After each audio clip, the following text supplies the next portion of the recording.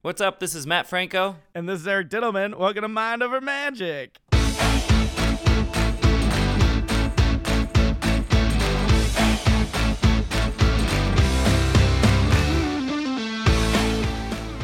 Wow, this is our 99th episode, and I'm so happy to be here with you and to have our listeners joining us. This is fun. 99 episodes on the wall. 99 episodes. Yeah, man. This is great to be here. Of course, always happy to talk with you every week on how life is, and I'm just so happy to talk about anything that's not politics in the world right now. Because I mean, man, it's been weighing on me, everything going on in the world. But we're gonna just focus on fun stuff and what we do as performers and entertainers, and talk about magic. So what's going on with you, man? Everything's good. Everything's okay. But you're right. You hear these things in the news and then have to go on stage later that night. And kind of sometimes it's hard to see things as funny when you're up there on stage, or it's hard to do what you normally do. Just like you got to kind of leave all the baggage at the door, and that's what we do, you know, and give people the good time that they came for. And that's, I think maybe entertainment's more needed now than ever. That's exactly, I think you hit the nail on the head. It's like, even though obviously we're affected by things going on in the world and it can weigh on you, like you said, you got to leave it at the door, because the people are coming to the show to keep their minds off of that, and, you know, maybe having a distraction, or just to be able to laugh or to be amazed by magic or whatever the art form is so needed to have just those times to escape from. Escapism is real and can be important, I think. Yep, that's many times precisely the reason they're there. So yeah, there you have it. I was able to perform a bit at Speakeasy Magic again this past week. Always fun to be brought into that show and perform. And again, you never know when I'm going to be on there, so you got to just keep coming to the show if you're in New York. Maybe you'll catch me. But people could come and they don't know if they'll see you, right? Because they don't get to see everybody. Correct. Exactly. Yeah. But if they're a friend of the show, shoot me a message if I happen to be on. You know, we can make sure that, you know, if I'm performing that night, maybe my table will be in your rotation if I know you're there. Pull some strings, if you will. Yeah. Well, see, no promises, but I'll see what I can do. So we hopped on this Zoom together. Yes. Honestly, it's like embarrassing. It was over 40 minutes ago. Yeah. We were chatting and just catching and we up. just never started recording because we got caught up. Yeah. So like we cheated a little bit. I kind of know a little bit about what you're going to tell me and vice versa. Yeah. We also have show notes that are kind of listed. But I'm kind of excited to for you to share a little bit about what happened at Speakeasy this last time, and kind of ties into something that happened to me as well. So let's hear it. I want to preface this too, because oftentimes our listeners hear when things go wrong in performances. I just want to say this is not the majority of times. It's just, as performers, we tend to focus on the negative a lot of the time to try and improve that, so that those instances don't happen as often. Does that make sense? To me, this story is less about things going wrong, sure, and more about like human behavior. Right, but I'm just saying on the podcast, if I'm always like, well, this messed up in my show, and that's people all they hear, it's just because I'm not constantly talking about the stuff that goes well in the show. That's like you're actually getting self-conscious of your own self-deprecation right now. Is that what's happening? Yeah, exactly. Fair enough. It's all right. We know you don't suck. So I was just I won't go into the exact piece, because again, I want that to be a surprise, but it requires specific instructions for the audience, as most magic and mentalism does, for the magic and mentalism to work. So I just was at a table and I asked, someone to do something, and they just it's implied instructions at every other table. It's never ever an issue. And right, it works 99% of the time. Exactly. But they just decided not to follow the instructions that were very clear, so that when I went to go for, whatever secret method I was using, it did not work. And I have backup plans and all this stuff. And again, normally when this happens, no one's going to tell the thing's not going to work, because I'll find a, happy solution at the end. Right, so, they don't know the difference in the final result. Basically, I was stuck in the water. I had no outs, because I used all the outs and they weren't working. So as a mentalist, I sometimes just go for it. And, if it doesn't hit, it doesn't hit. And that's part of mentalism and sometimes makes it more powerful. But I was towards the end of the set and I didn't want to end on that note. So I was like, all right, we're going to try this again with the other side of the table and see if we can get a successful conclusion.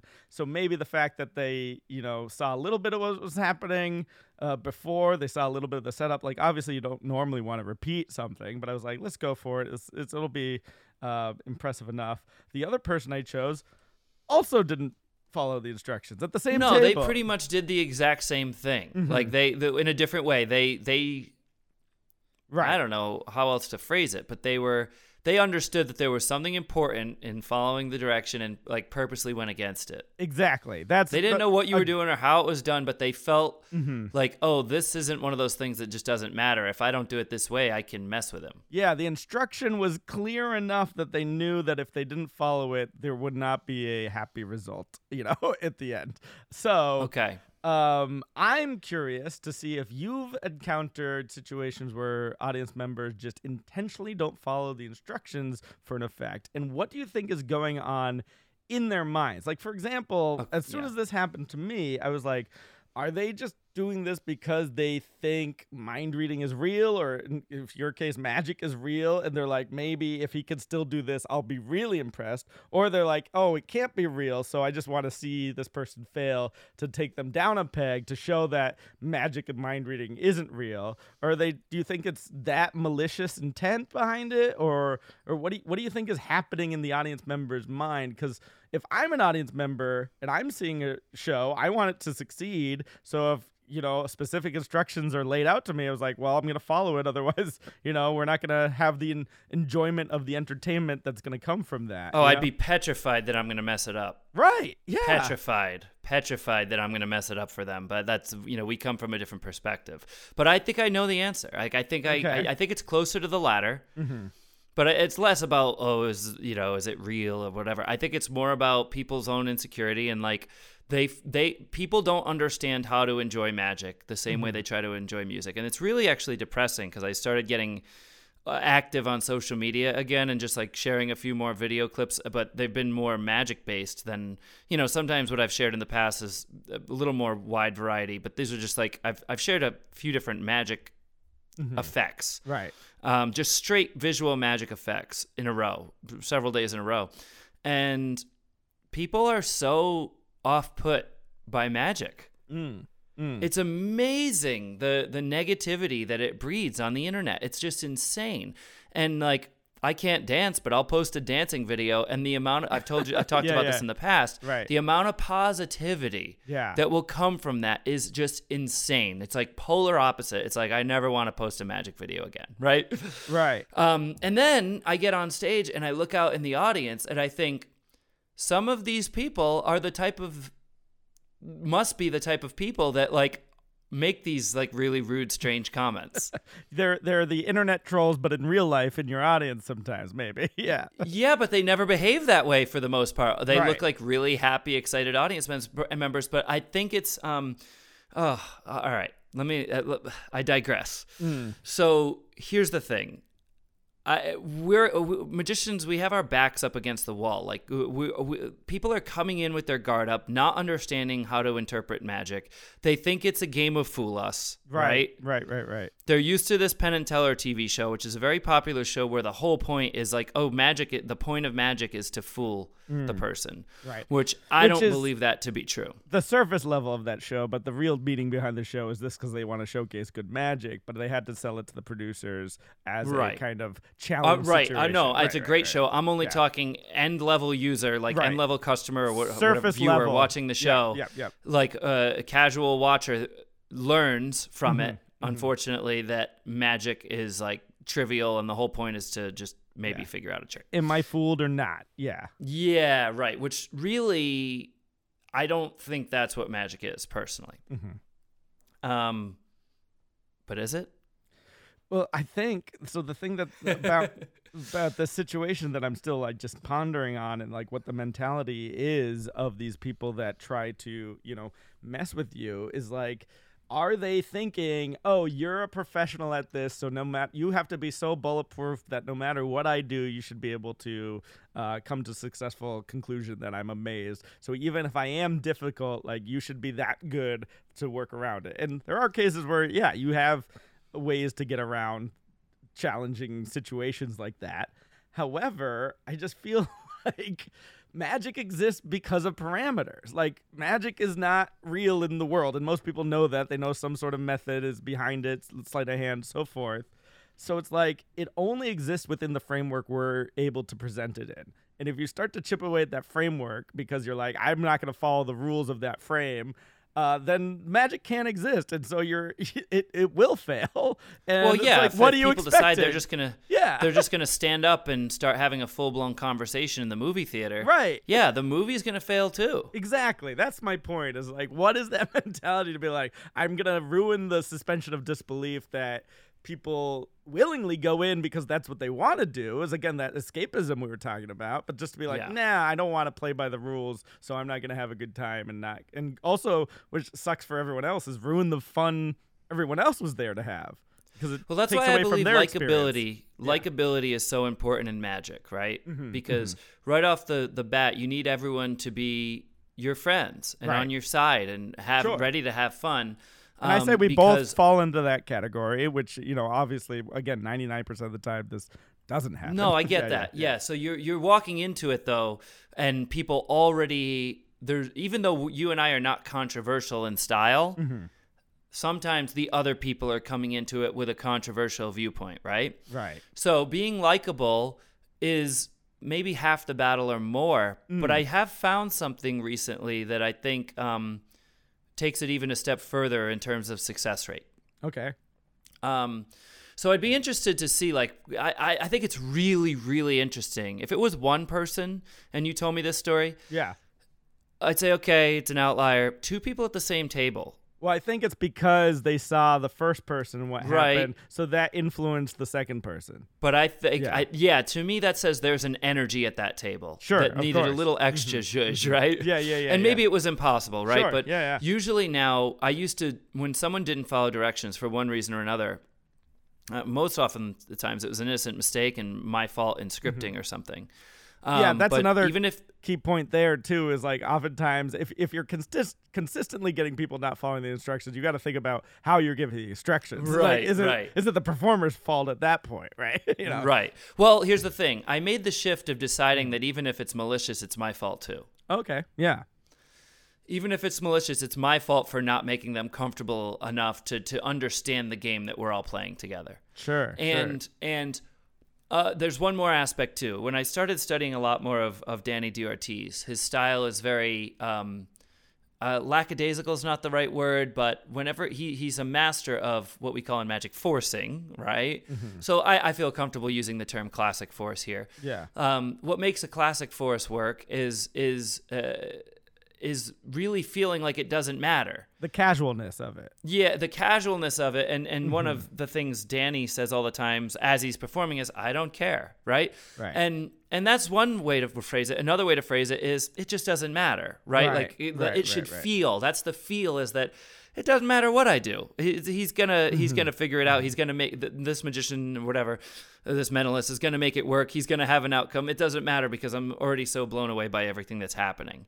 Right. So I think you got to I think that I don't care sort of attitude really, really helps. So you combine that with the likability, with the proper instructions, all of that, and it will increase it from 99% to 99.9%. Now, there are still going to be outliers. Right. And I think very occasionally. And I think, that's definitely a Magic principle that's, been ingrained ever since, I started and always try to fight against, is that, the more you put emphasis on a specific procedure, the more it kind of highlights it as being, necessary to how the method works. Right. Right. So right. I'm pretty confident that my instructions are not highlighting it. It's just kind of like, you're going to just do this. You're going to, follow these quick instructions. And it's like, it's for my benefit, your benefit.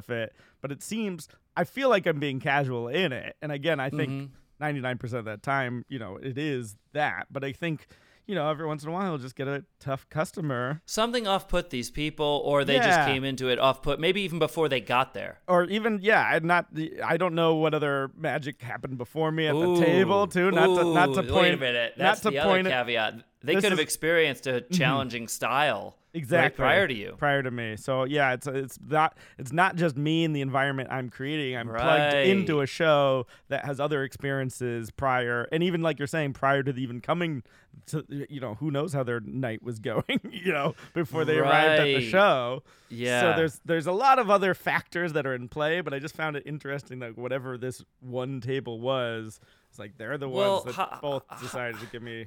How much effort are you putting into who you're choosing to give that instruction to at the table? How many people are there? There's usually about 12 people at a table. Yeah, so I mean, do you put any thought Absolutely. into who you're having do each thing? Yeah, I always know exactly, types of people I'm looking for, also where they're seated specifically, so I do have a little range, but I'm like, I usually use this side of the table for this. I try to get everyone involved. I get that. You're limited a little bit. Yeah. But do you think I should have gone to this other person instead?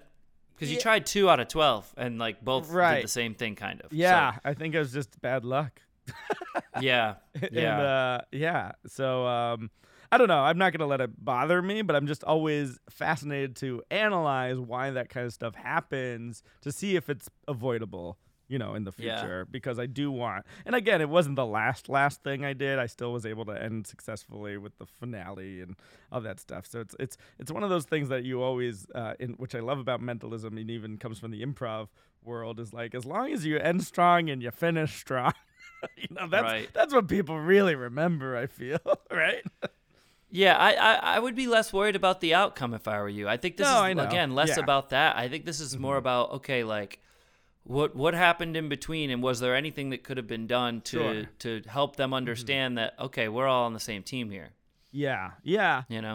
And, I think my style is also very different than everything else that is happening because, most people only see one mentalist, and that's, I don't know. I think there's just a different vibe. And there is that theory in mentalism, too, is like one miss actually makes everything else you do stronger because they're like, if it's all a trick, he would get this right all the time, Right. There's that philosophy.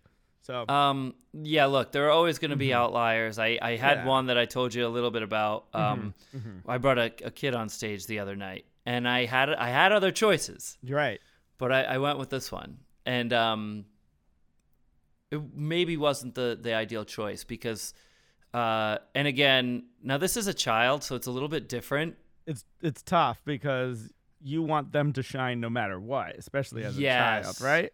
Yes. Yeah. And you know what? I think the kid did shine as best he could in the the circumstances, but basically, just to put it in short, the child immediately, once they got up on stage, behaved really, really sort of oddly and chose to kind of berate me the whole time. Just if that makes sense. He was trying to be an insult comic. But but none of it made sense. It basically sounded like a kid making insults. So it's almost like making inside joke insults. Gotcha.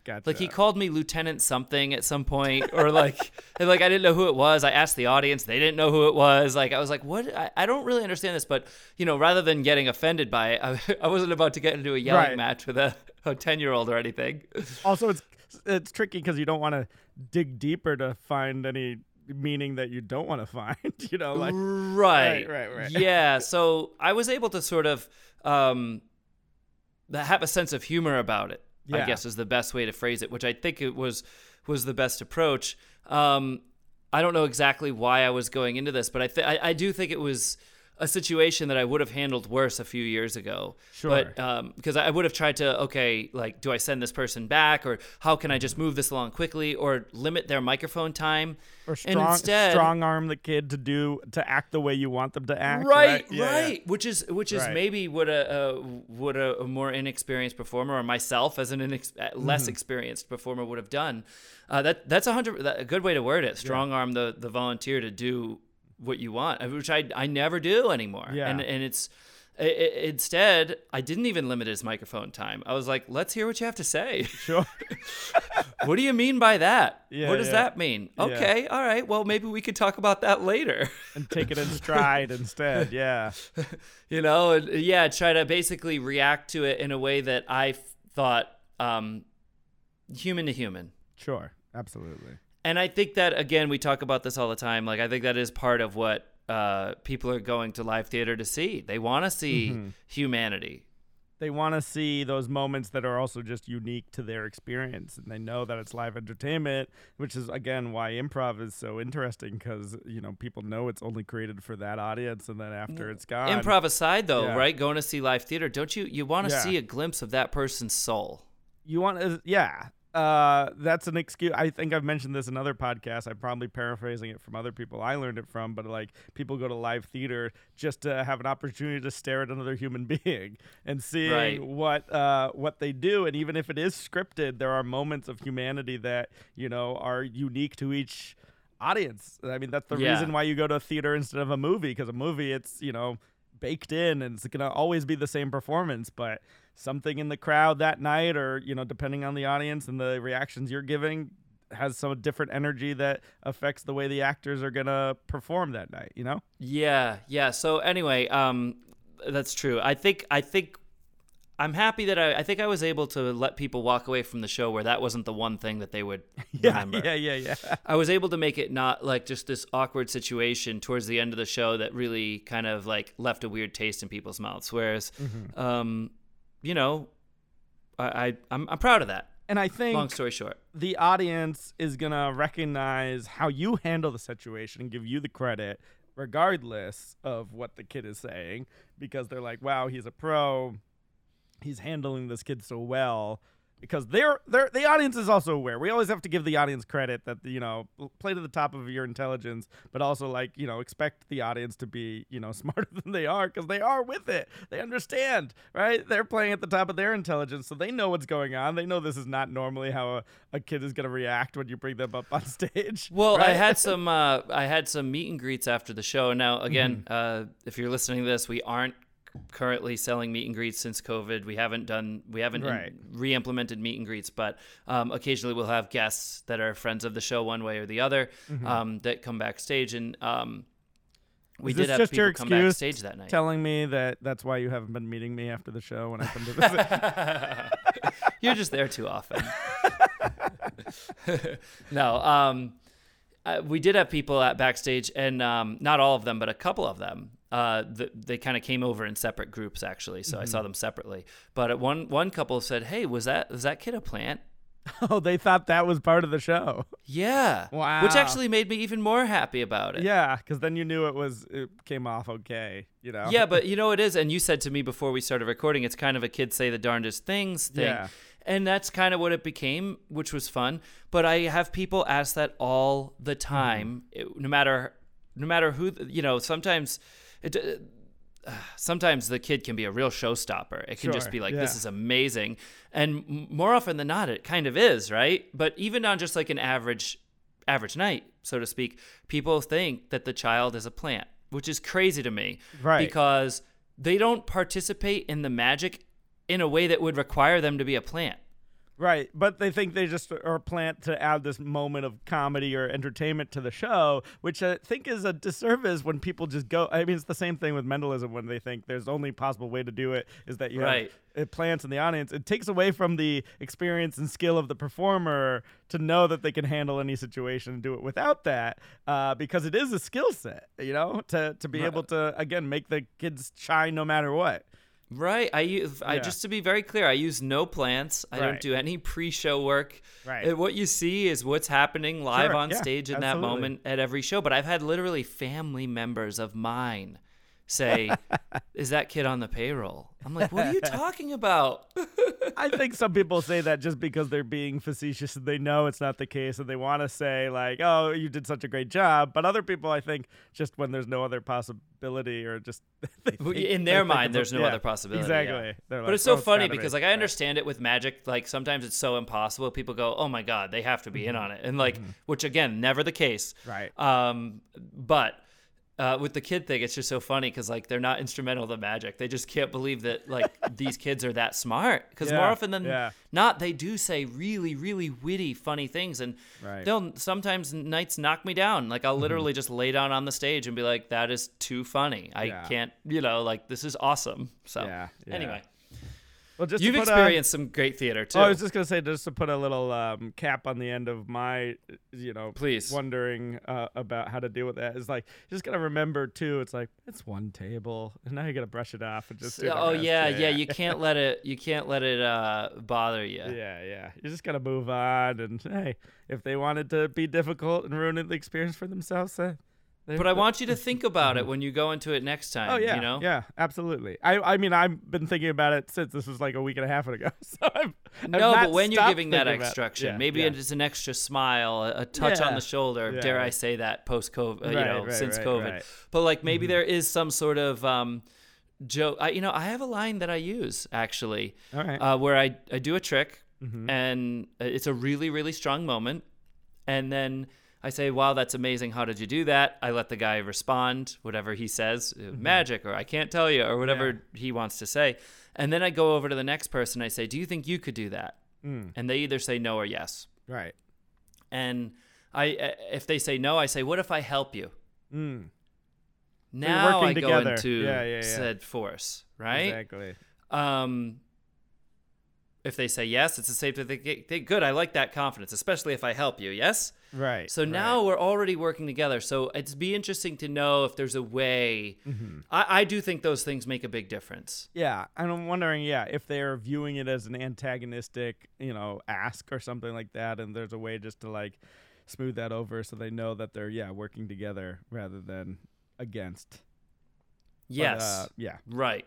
Yeah, right. I'll keep an eye on it, but I think it's so rare that it's not going to be an issue. I mean, I agree. But if there's something to learn from it, exactly, I would try. That's all. That's all. But I'm excited for you to talk about this next thing. Yeah, because I did see theater. You saw this a long time ago when it was still like being workshopped and before it hit the New York market. But I finally saw right before it's actually closing, Mrs. Doubtfire on Broadway. Round of applause. Yes. Finally, one of our recommendations we both lined up and have seen. So it's closing. I didn't know that. Yeah. Is that just like the end of the run, or? I think it might have had to do with a couple of things. I mean, obviously the subject matter is maybe, in 2022, whatever year it is now, is can be tricky just because it's a man dressing up as a woman, and there's all these social political thoughts on that, but I thought the Broadway show handled it well, though. No, I think they did, and I think it's also just maybe it didn't get as many noms for the Tonys as they thought. And I don't know. Look, they opened at a really tough time. I mean, they got shut down before they even opened for COVID. They had to postpone opening. I mean, it's been really a tough time to open a show like that. I think so too, but I enjoyed it. I had a real fun time at the show. I think the lead role, I don't know if it's the same guy that you saw. But I think it is. Yeah, he killed it. Demanding role to do. It's tricky to do the Robin Williams character, but not be Robin Williams. Right. And I think he did a great job of doing impressions and still being a comedian and have the energy of Robin Williams without trying to do an impersonation. Although I will say, when he did the voice of Miss Doubtfire, it was spot on, like it was Robin Williams doing that accent. Yep. I thought it was interesting. Oh, also the eldest daughter had an amazing voice, and I really liked the song that the kids sing in it. And there's some really fun moments that were different than the show, especially like adding diversity is always nice. There's like the dream sequence with all the Doubtfires. That was fun. Oh, right. Yeah, that was a crazy scene. And just seeing them, sometimes, they actually had him change into Mrs. Doubtfire in front of you. So you see the whole process of how like the mask goes on and the bodysuit and everything like that. So, but there's other moments, there's some magic in the show. Yeah, I'm trying to remember. Was there like a quick change, right? There's like little quick changes. So like the first reveal, I noticed like there's a little misdirection so that the actor himself can get into the real costume and then be able to do a perfect change rather than the kind of faux change that they're doing on stage. And then later in the show, you know, the famous scene in the restaurant from the movie is he goes back and forth between the tables. But there's a screen, and the actor's really changing back and forth, so there has to be a little bit of downtime. But if you keep doing that, it's kind of will drag. So there's faster moments throughout where it was impossible for the actor to be able to change that fast back and forth. So there was like little quick moments where I was like, oh, I see what they did there. That's pretty incredible. Using magic, again, not as an overt way, but in a covert way to help the storytelling flow in the show, which I just always appreciate when there's little hidden techniques like that. You liked it? I did like it. Yeah, I loved it, as you know. Yeah. I got merchandise while I was there too. Oh, I was gonna get a pin, but I forgot to get one. So I got a hat that says hello. Yeah, there was a pin that said hello. I was gonna get yeah. So I had fun with that, and then I got some more shows lined up that we'll talk about later. I'm sure that I'm gonna be seeing this week. So. Yeah. Good. Awesome. But do you know when it closes? It's only got like a week or two left, I think. Man. I know. I really wanted to see like the New York version, you know? Yeah. The sets are really fun. I always love seeing Broadway sets. You think the topic is controversial in 2022? You know, there's actually a variety of podcasts that talk about that specifically, like movie podcasts. Sure. Yeah. Yeah, I think that's beyond my scope as a cis hetero white man. Right. No, that's true. Who are we to say? Right. So I mean, I would defer to a lot of those topics, but I didn't see anything I would have been, clearly offended by. I just felt like the live theater version in particular. Obviously, the movie's locked into what it is, right? And it's from a particular time frame, an era, and like there are always going to be things in movies from decades ago. Parts of it will age better than others, in lots of different ways, even just production value, right? Right. But like in terms of the live theater, I felt like they sort of acknowledged it. If I remember correctly, I'm going back a couple of years now, so. Yeah, and they like added, like I said, like the Harvey Fierstein brother character, they added his husband in, and he was able to like have some commentary on it, and it was kind of fun. I mean, even just like when they're dressing him up for the first time and like the idea of what type of woman he was gonna be, and then they added they shifted based off of the accent he gave. Some funny moments in the actual writing itself, but I think it's coming from a place of love and respect, and I think that's the intent behind the writing of it. And I think we always have to remember what the intent is too, because you can pick nits all you want, but yeah, pick nits. Yeah. I like that instead of nitpick. Exactly. All right, brother. Well, let's fool each other. Let's see if we can stump each other. The purpose of riddles and trivia is not to fool each other. It's for entertainment and to understand there's more wonder. I'm just tying this back to what your definition of magic. I see what you're doing. You see what I'm doing? But it's time for Diddle Me This. Diddle me this, diddle me that. Will Eric end up stumping Matt? Riddles! All right, this is in our vein of riddle/lateral thinking puzzles, which you're probably going to see a lot more lateral thinking puzzles because I'm on a kick of those lately. But here you go, Matt. A man finds himself commuting to work in his car every day.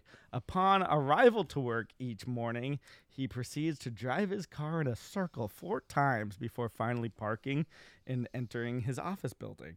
Why does the man drive in circles every day? He has to go around a rotary. 4 times? Roundabout? Yeah. Usually when you go into a roundabout, you don't drive around. You have to like exit before you get back to the starting place. I mean, unless this is what we used to do back in high school. Well, not me because I wasn't on any sports team, but supposedly when the sports teams won, they would do their little victory lap around the rotary in Massachusetts, and they would just drive the bus around a few times so everyone knew like they were celebrating whatever win they had. So no, he is not doing a victory lap around a rotary. Okay. Let's hear it one more time. Sure. A man finds himself commuting to work in his car every day. Upon arrival to work each morning, he proceeds to drive his car in a circle 4 times before finally parking it and entering his office building.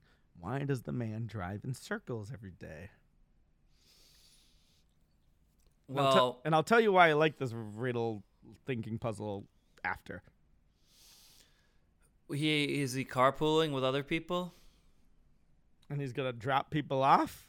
Yeah.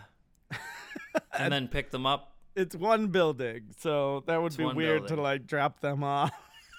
Is there kind of like a little bodega situation? So there's like a little coffee stand in one corner of the parking lot that he stops at. Then he goes to the next little like fruit stand. Then he goes back to get his money back because he didn't like the coffee and he has to go around again. But he would do that every day? Well, yeah, he wants to save money, so he has like 4 sips of coffee, and then he says, this is no good, and returns it. He's just a con artist that's trying to take advantage of this coffee return situation. Okay, so that's not it. No, but I do like the creativity of that one. Okay. So you're going to get points for creativity. Let's assume that it's the end, like he's going in, it's the beginning of his shift, and there's an overnight shift as well. Okay. And the overnight shift is getting out as he's arriving. So like he has to kind of wait to find a parking spot. So he drives around and it usually takes exactly 4 times before someone comes out to finish their shift. And then he relieves them. He takes their parking spot. You are very close. You're on the right track here. However, I will say, let's assume it's a 9-to-5 job and everyone works 9 to 5. Okay. So there's no night shift here, I don't think. But you're on the right track. He's trying to find a parking spot? Yeah, but specifically, he normally takes about 4 circles. You are always have to pull into what to park? Like a garage? Yeah. Oh, the parking garage takes you in circles. I should have known that. Yeah, what I like, yeah, I'll give you this. Or I'll give you that, actually. But you were close. You get a half. But you were. I think I may have heard this one, and I totally forgot the answer. I may have heard this like many years ago. Yeah, I just love the fact that it is. It's moving what you think from the words from like a 2D plane to a 3-dimensional plane, right? Yeah. So if you're thinking I love that. So if you're thinking of a parking garage, like specifically the answer says he parks in a busy parking structure. So normally like the employees are told to like park on the upper levels so they give, whatever customer, their prime parking spot. So that actually happened to me way back when I used to work at the mall. We were supposed to told to park in a certain level so that customers could come in. So the idea is he comes in and he takes a turn and he has to go up several floors, spiraling up until he can find a spot. So it's always, about 4 circles. So, gotcha. Yeah, I like that one. What do you think? That's good. I really, really like it. It's good. All right. Hopefully our listeners got that, but let's see how we fare on trivia. Matt picks up the question, then he stares at it. Eric's at the ready, time to use his wit. Pressure, pressure, pressure, trivia, pressure, trivia time. Okay, so I'm going to give you, this might be really easy for you. Okay. This is not the question, but I'll give you the gist of it. So like the phrase, that's what she said, who coined that? What show is that from? That's from The Office, Michael Scott. Perfect. So this is going to be like the vein of the question. That one would be way too easy, I felt like, for you. Sure, yeah. But I found one that I was like, maybe. Okay. Maybe you'll question this one. By the way, I'm counting that. I need to up my stats here, especially after last week. If I say to you, "Ay caramba," Super you already 100%. That's already easy. From what TV show is that? That is Bart Simpson from The Simpsons. You think that's correct. Master Simpsons fan like me would not know that? I thought you would, but I don't know, because if I hear that, I think of Tommy Boy. Okay. And then I had choices that were like older than The Simpsons, so I didn't know if you would think, oh, they're phrasing it from something else. No, that's so synonymous with Bart Simpson. What other? I do like this game of like what TV catchphies. They're very easy because even I know them. I got "Hello Newman." That's clearly Seinfeld. So easy. I have "Dope." It's also The Simpsons. Right, but you got to say the character. Fun fact, Homer. But the fun fact is, they don't write that in the script. Oh, really? It's always in parentheses as annoyed grunt. Wow, that's awesome. So there's actually Simpsons episode called Supercalifragilisticexpialidocious, but it's actually called Supercalifragilisticexpialidocious. That's awesome. Yeah. Great story. Is that in a book? I'm sure it's somewhere in my knowledge there. How about this one? I wouldn't have known this one. Okay. Dynamite. That is from Good Times, and I believe the character is Jimmy Walker. Maybe it starts with a J. It's JJ. JJ Walker, yeah. JJ Evans? Ooh. Yeah. I just have the name wrong. It's a show before my time, but I know, if you had the choices, I would have got that. JJ. Oh, right. I didn't give you the choices. You did get the show, though, right? I just Is that get the it right off, show? Yeah, I got it off. Let me confirm off that. of memory. That actually doesn't say the name of the show. The oldest son of James and Florida Evans, JJ, dreams of becoming famous. Yeah, that's correct. It's one of those. Yeah, he goes by JJ, Jimmy Walker, right? In Good Times. I don't know. I could be wrong. I'll give you one more. Mm-hmm. Bang zoom to the moon, Alice. That is Ralph Cramden from The Honeymooners. Wow. Yeah. Yeah, I wouldn't have got that. I mean, give me TV catchphrases all day long, man. I will be happy to do that. If that was Good work. Pub trivia question category, that would be in my wheelhouse there. Very good. Matt, we got a quick one from the mailbag, so let me just jump into this. The mailbag. I've got mail. Frederick wrote in response to our topic last week on the psychological study about magic and people who adverse to it are psychopaths. By the way, I think the people just messing with me, I should have just said psychopath to follow up from last week's conversation. Right. But he just wanted to plug, he said, just listening to your latest cast. I love that our cast is just catching on.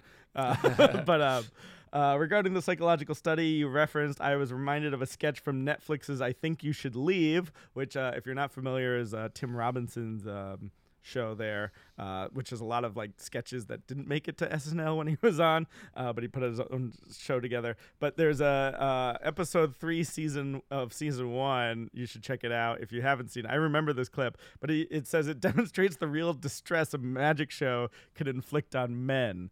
And basically the gist is he like helps out and he's like having a good time with the magician who's like poking fun and doing all like the gag hack lines and like sort of like making him look foolish. And on the way home, his wife, Cecily Strong, is just like upset with him. And then in bed, she won't even like talk. And as the lights go out, she's just like, how could you let him make you look like a fool like that? It's like this big contentious moment in their marriage because he was like so game and like he was just having fun in the magic show. But she's like, right. This made you less of a man. And then he kind of goes back to the show to show he's more of a man. I won't give away I mean, that's the premise, but you definitely got to watch it because all the details and the performances there are amazing. So check that out. What's that called again? Because I heard of it. It's called I Think You Should Leave. I Think You Should Leave on Netflix. Gotcha. Yeah, it's Tim Robinson's project. So you were familiar with this recommendation? I was. Okay. So I want you to check it out, and for our listeners who just all good. I love people reminding us of great magic sketches. There's so many ways, and often magic is portrayed so poorly in comedy. But that's true. Yeah. But if there's a new take on it, I'm always curious. So, yeah, man, amazing. Awesome. Cool. Matt, I've been writing a little bit. That was my goal this past week. We're not at goals yet, but I was trying to work on a new piece, which I am happy to say I came up with a method for, but it's a very specific setting for it. So I'm rewriting it to try and figure out more of a universal approach to work anywhere, anytime.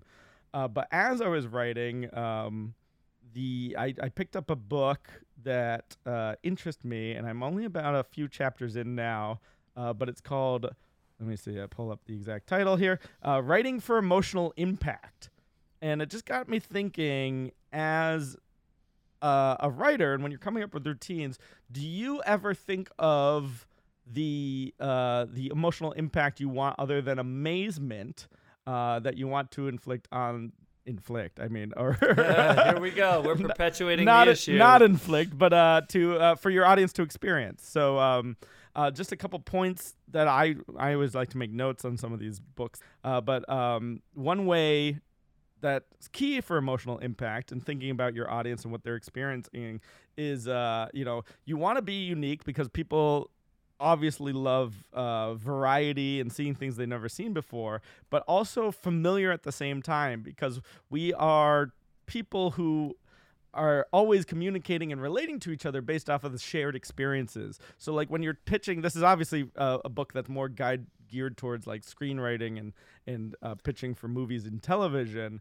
but they're always looking for what's unique and what's familiar about it. So it's almost like that inevitable human experience that we can all relate to. Like one example they give is like Finding Nemo. Even though this is a story we're not familiar with, the story of what fish's everyday lives are like, but we can relate to the father missing a son because that's a familiar emotion that people could kind of figure out as well. So I think that was really fascinating. But do you ever write a piece thinking about what emotional impact you're going to have? All the time. Yeah. But is it more than just amazement?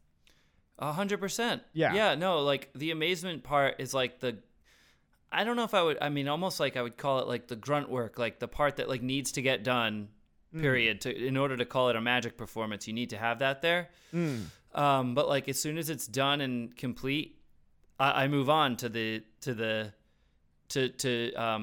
nuances of all the other parts or the whatever the other emotional impact that I'm going for is, for sure. Mm-hmm. And do you it's hard to do, I think, in the traditional magic setting, but it's something to think about. Is like oftentimes, we're looking for wonder or happiness or laughter, those kind of emotions. But I'm curious, are there other emotions we can try and pull out? Whether it's like, do we ever want anger in our audiences, or contempt, or sadness, or pulling on heartstrings is one that it feels like could be used. And many successful magicians do use that, but like the wide range, we have a wide range of human emotions we could be pulling from, and I feel like a lot of times we're hitting the same ones and wondering if varying it up could add depth to a magic show. Oh, I think I think 100% it does. I think it's like you said, it's kind of tested and proven, right? I share personal stories in my show, and I do see tears on a regular basis. Are they sad tears? I'm not sure. You're right. And I think whatever emotional touchingness, whatever emotion someone has in response to something is the right answer. I don't necessarily want to dictate like how they're supposed to interpret a piece or like what they're supposed to take away from it. I kind of like to. I like if there's ambiguity in terms of like what that piece of for example, in a piece of music, people would say like a certain song means something to them that may have not been what the writer intended, but I like for whatever it does mean to them is right. Right. Yeah. I think it can be the same in magic too. I don't think you said the name of the author, right? Of this book? That is correct, because I don't have that in front of me at the moment. Well, what do they do? Are they a screenwriter? Like, yeah, what are they? It's a screenwriting book. Okay, yeah, I was just trying to get understand were they a director, writer, author? What were their? Here, let me pull it up real quick. It is written by. Why isn't this not loading fast enough? Carl Iglesias. Okay. I was just curious what their background was, but screenwriting. Now, there's some interesting tips I took from this as well, but I think your point is correct that, like, as long as people are feeling something, it means they're invested in it and not just at a superficial level. One of the things he talks about is building a wisdom library as a technique where you could just get aphorisms and axioms and other quotes that are inspiring and using that to help you convey your message as, like, kind of a background subtext in yourself as you're writing. But I started my own quick, small little list as I was writing this, mostly also from quotes that are in the book. But there's a Argentinian writer, and I apologize if I butcher this name. I think it's Jorge Luis Borges, and it says, "Art is fire plus algebra," which I thought was really interesting, that there's that passion behind it, and then it's just figuring out how to structure and organize it in a specific way. Albert Camus, of course. Fiction is the lie through which we tell the truth, I think is also very interesting. And then he just says that it's been known, the phrase, emotions unite people and ideas divide. So I think that's kind of fascinating as well, to think, again, at that common level, we're all experiencing the things that we experience as humans, but when you verbalize it or make it too preachy or hit it on the head, it can, really intellectualize it too much. And that's, I think, where people can disagree if they're operating at that intellectual level as opposed to feeling it. A lot of, obviously with politics going on in the day, a lot of people are more passionate by the emotions felt with it, but not necessarily making logical, intellectual decisions based off of it, right? Right. So some thoughts on those. I don't know. I'd have more to talk on as well. Yeah, well, when you see a comedy movie, right, that's like most of the beats are making you laugh, but then it also happens to have touching moments. Maybe like a Tommy Boy would be an example. Mrs. Doubtfire would be an example. Maybe Wedding Crashers has like some touching moments, love moments, and so on. I wonder, like, do you walk away kind of remembering those moments? They might be standout moments, maybe, because in a magic show where the common thing we're feeling is wonder throughout, and then there is a touching moment that evokes a different emotion. I wonder if that's the part people remember the most. So like when I say what was your favorite part of the show to people, they'll talk about a part that was like more of a slower beat and more of an emotional beat, and that might be the part that like moved them in a different way than most of the other things in the show. So that's what like comes to mind right away, right? Yeah, I think it adds depth, right? Otherwise, it's kind of one note, and if that's the constant throughout, again, if you're varying things, that's going to add more levels to it, but it makes it more three-dimensional. It's not just like surface level at that moment, because it's showing who you are as a performer. It's making them feel it a different way, and I think that's the part that can resonate, so that they're not just operating on one consistent gear the whole time, Well, how about the example of a comedian that goes political a little, like say George Carlin, just as like a phenomenal example, right? Which, like, by the way, I started the documentary on HBO. I'm the first part. It's fantastic. I can't wait to see it. Yeah, I'm definitely gonna watch it. So yeah, obviously the main beat you're feeling throughout is laughter, laughter, laughter, but like also he makes you think. Yes. Yeah. But I think you're resonating with his emotion behind it, right? Because it's a lot of he's putting things in very intellectual ways, but it's really that raw you feel his passion, his contempt for the way society is acting around him, and it could make you in turn feel contempt. Right.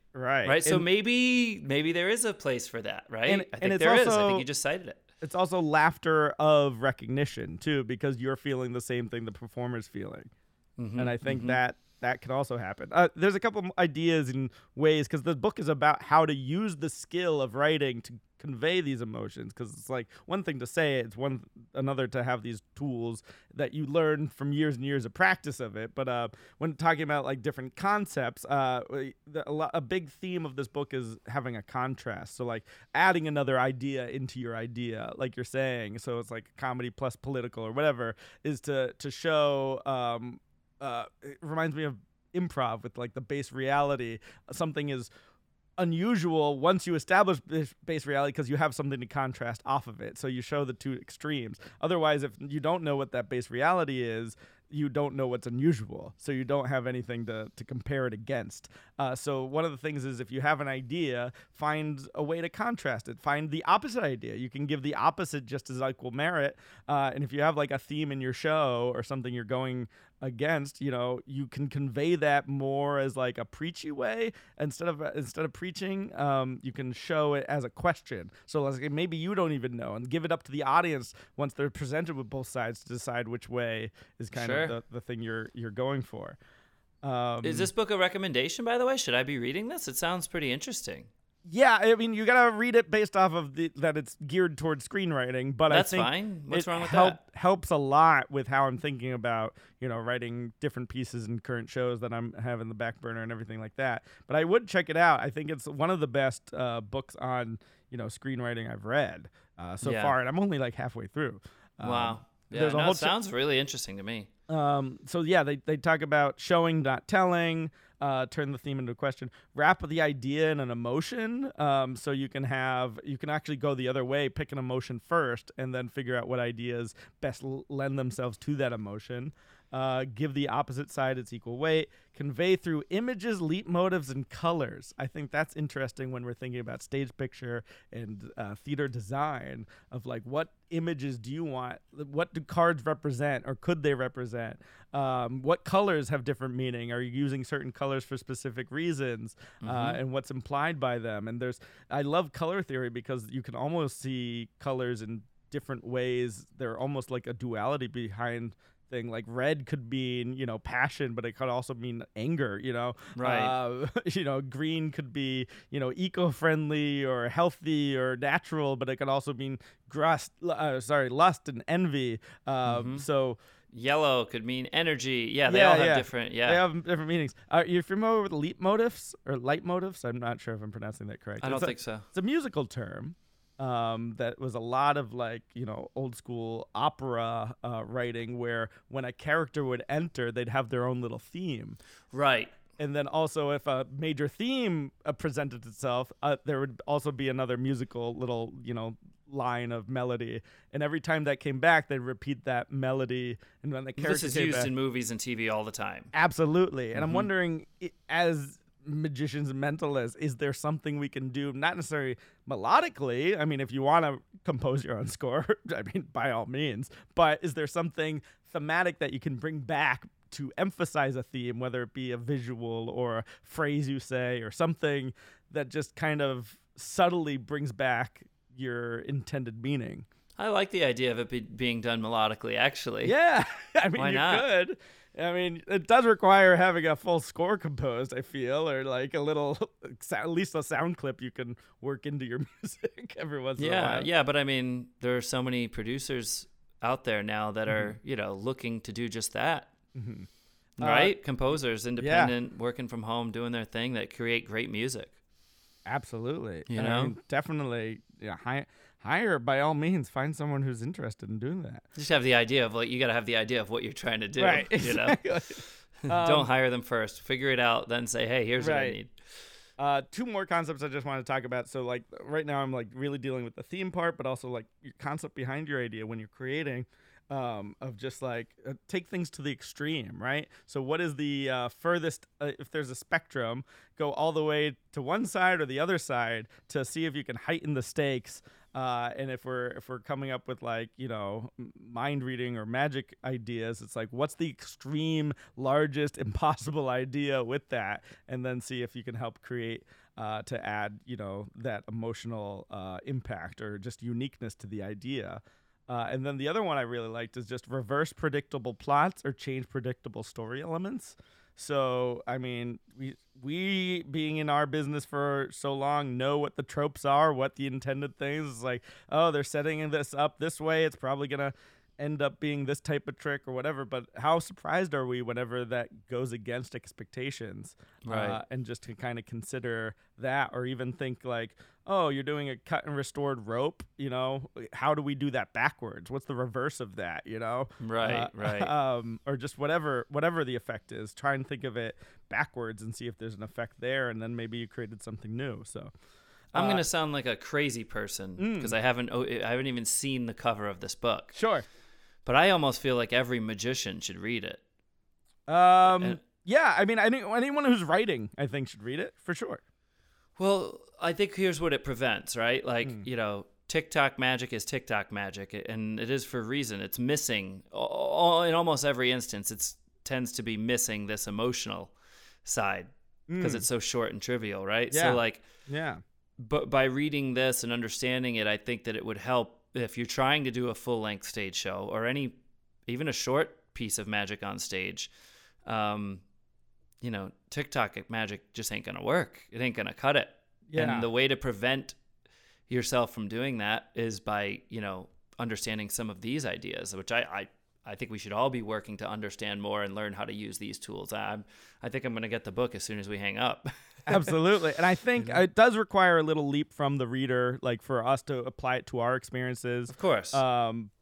But if, like, for example, I just finished the chapter on character. So obviously it's geared towards writing characters in movies. But if you take that to apply, how am I as a character in my stage show? And what techniques are the writers using to write their characters that I can use to convey my character on stage to make people feel and understand my journey?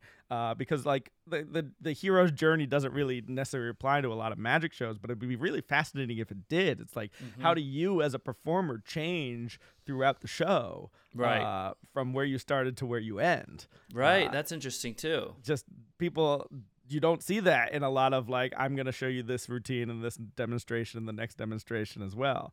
So seeing even just applying story and filmmaking techniques to a theater show in a new way will, I think, create something unique in our field. Easier said than done, my friend, but of course. I love it. Good stuff. I do love these big ideas. So we should wrap up, Matt. So, I mean, that's my recommendation. Obviously, we're on to our goals. And my goal for last week was to write the stage piece, figure out some methods, and do some podcasts behind the scenes. I have done some podcasts behind the scenes that I've even sent you that we'll be discussing more. And leading up to our 100th episode next week, which will be, I can't believe it's been 100 episodes. So congrats to you, Matt. And congrats to you. A little pat on my back as well, my own back, for sticking with this project of ours. But I think my goal for next week is just I'm going to keep writing and working on that piece. I'm working on other methods for that as well. And then to finish the Emotional Impact book, Writing for Emotional Impact. And to also finish that George Carlin documentary. And I'm sure we'll have, if you watch it as well, I'm sure we'll have lots to discuss about it. Yeah, I don't know if I'll be able to achieve it, but let me put that Carlin thing on my goal list. Okay.